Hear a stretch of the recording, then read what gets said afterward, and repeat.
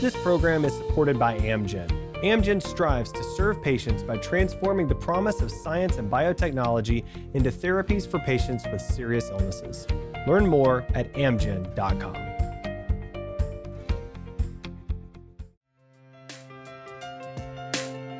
From Susan G. Komen, this is Real Pink, a podcast exploring real stories, struggles, and triumphs related to breast cancer. We're taking the conversation from the doctor's office to your living room. Dr. Jennifer Ligabell is an associate professor of medicine at Harvard Medical School and senior physician at the Dana-Farber Cancer Institute. She is also the director for the Leonard P. Zakim Center for Integrative Therapies and Healthy Living and the director of the Center for Faculty Wellbeing at Dana-Farber Cancer Institute. She joins us today to discuss the impact of lifestyle factors such as physical activity and nutrition on breast and bone health and how the decisions that we make may affect our long-term health and quality of life. Dr. Ligabell, welcome to the show. Thank you. So happy to be here. Well, this is just such an important conversation. So I appreciate you taking the time. To start off, can you tell our listeners about your research focused on the impact of lifestyle factors on breast cancer risk and outcomes? Sure, absolutely. So my work really focuses on how exercise, nutrition, and especially obesity are related to a woman's risk of developing breast cancer. And for women who've been diagnosed with the disease, how these factors are related to outcomes like cancer recurrence and even survival. So we have a lot of evidence that comes from observations or sort of studying populations. And we see that women who exercise more regularly, women whose weight is in a healthy range, and women who eat a diet that's healthier seem to have lower risk of developing breast cancer. There's also evidence that these same factors are related to lower risks of recurrence and lower risks of cancer-related mortality.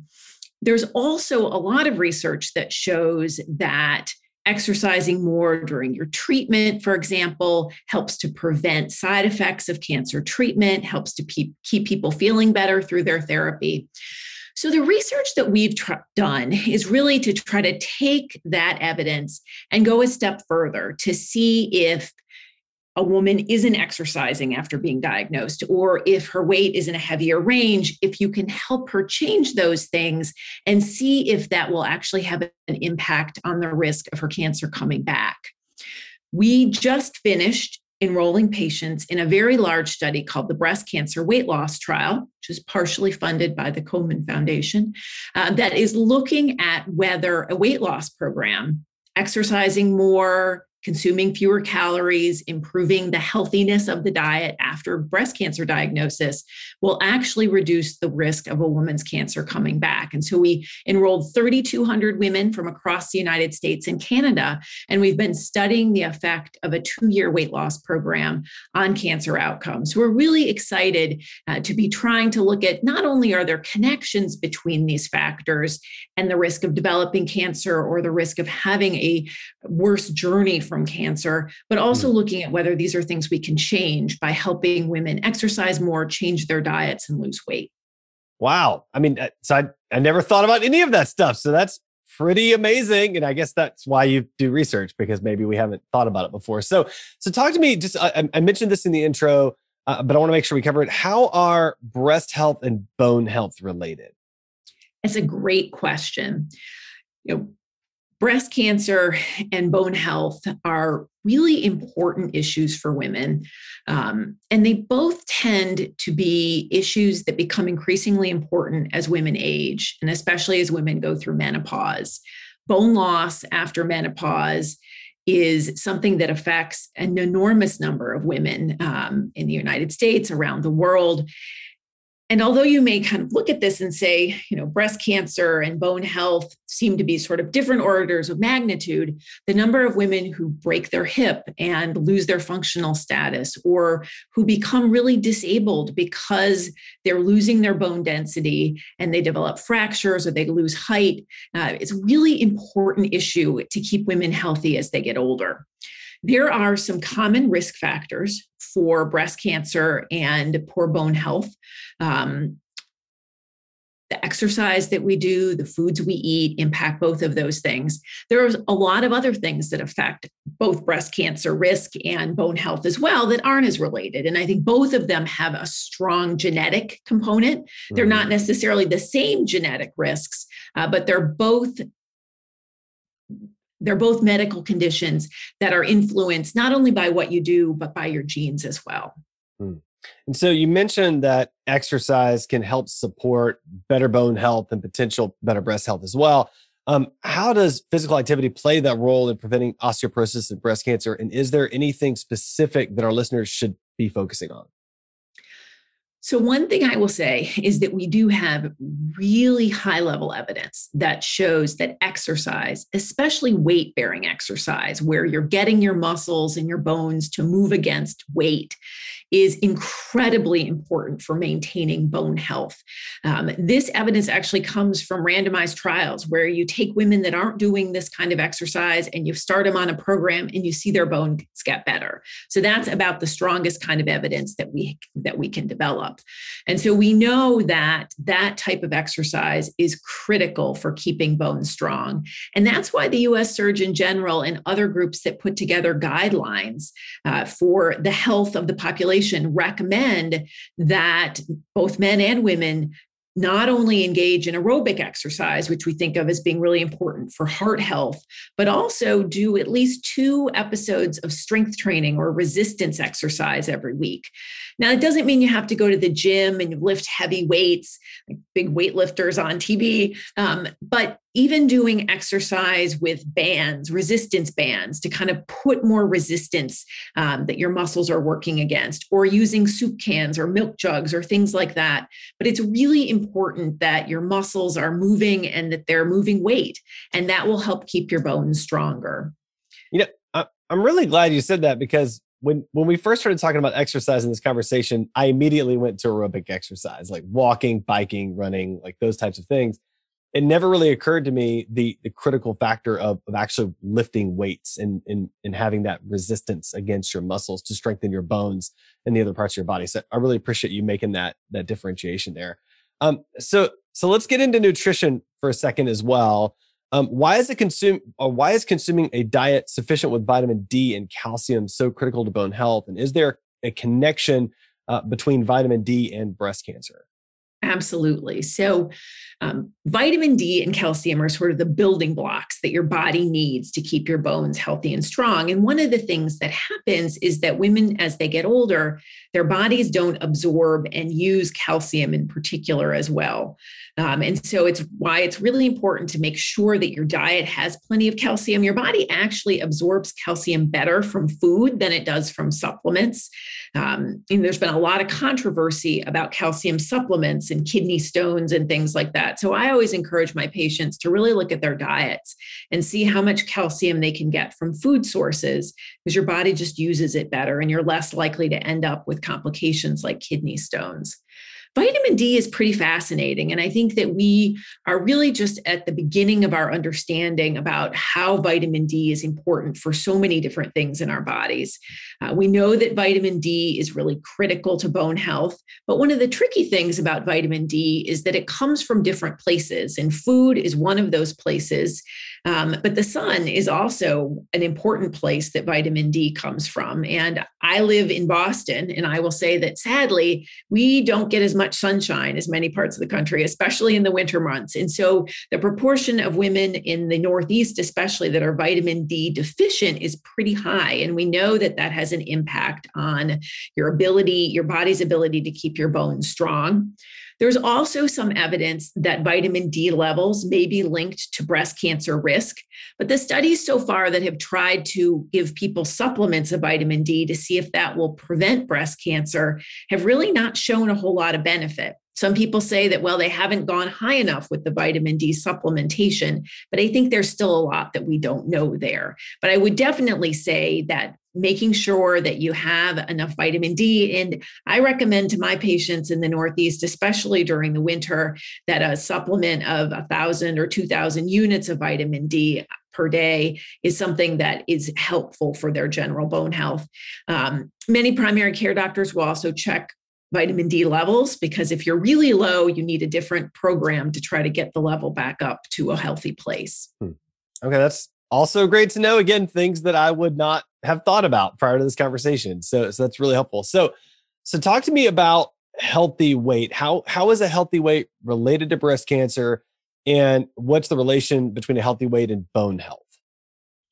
So we know that excess adiposity, sort of fatty tissue, is a risk factor for developing breast cancer after menopause. And there have been, honestly, hundreds of studies that have looked at the relationship between body mass index or body composition and breast cancer risk, and have really convincingly shown that higher levels of adiposity, especially when people's body mass index crosses into the obese range, is associated with a higher risk of developing breast cancer after menopause.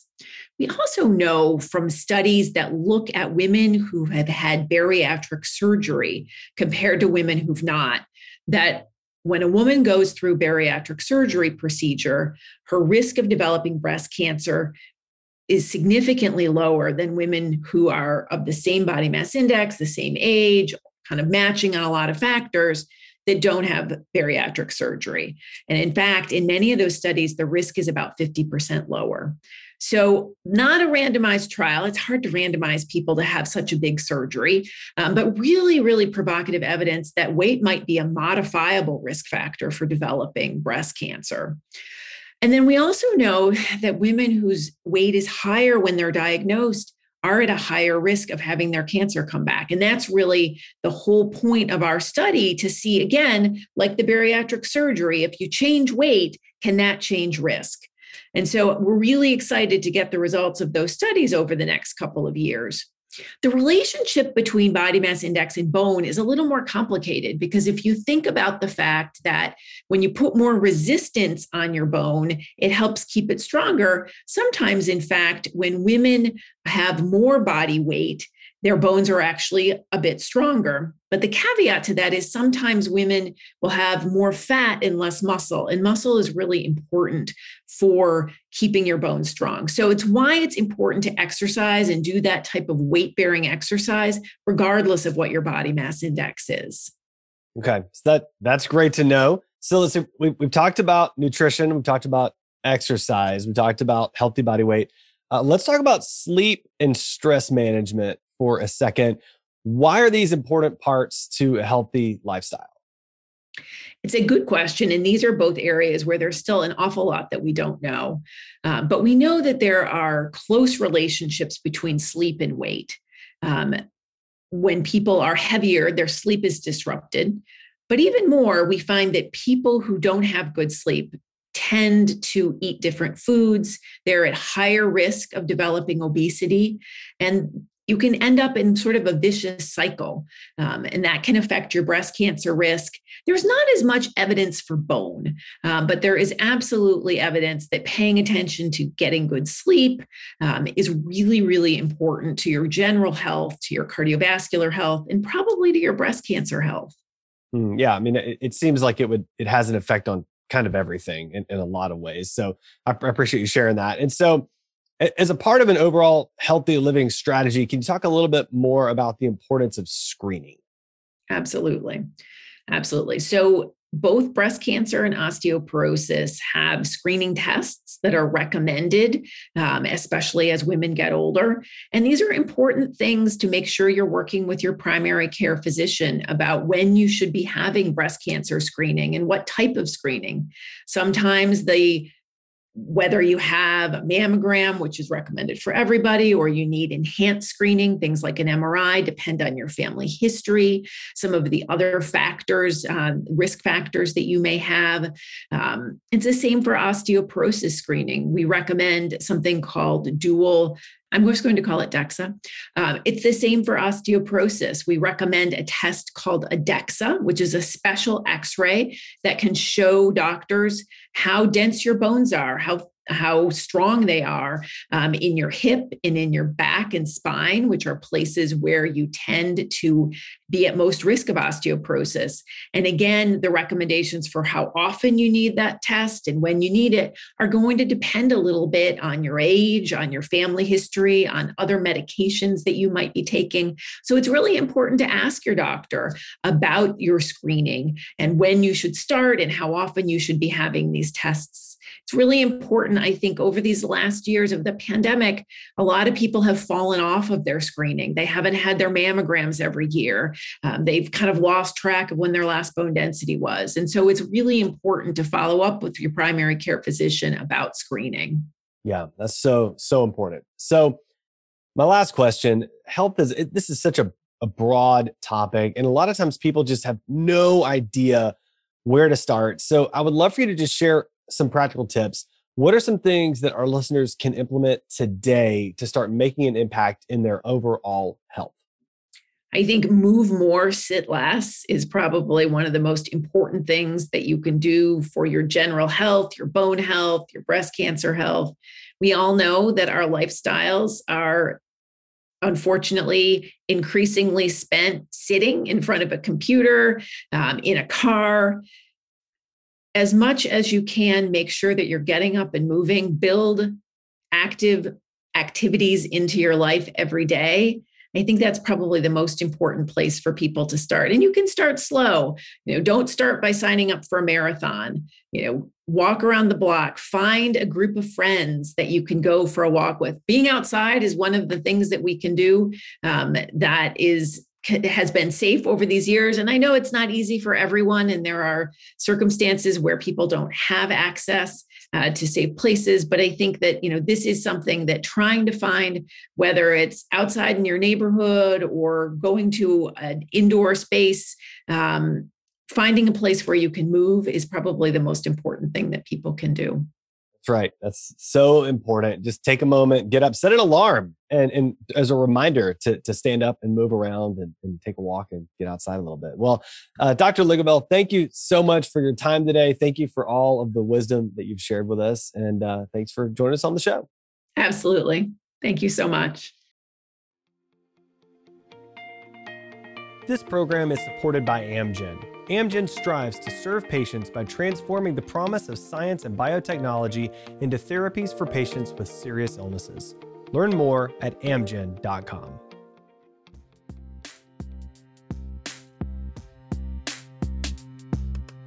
Thanks for listening to Real Pink, a weekly podcast by Susan G. Komen. For more episodes, visit realpink.komen.org, and for more on breast cancer, visit komen.org. Make sure to check out @Susan G. Komen on social media. I'm your host, Adam. You can find me on Twitter @AJWalker or on my blog, adamjwalker.com.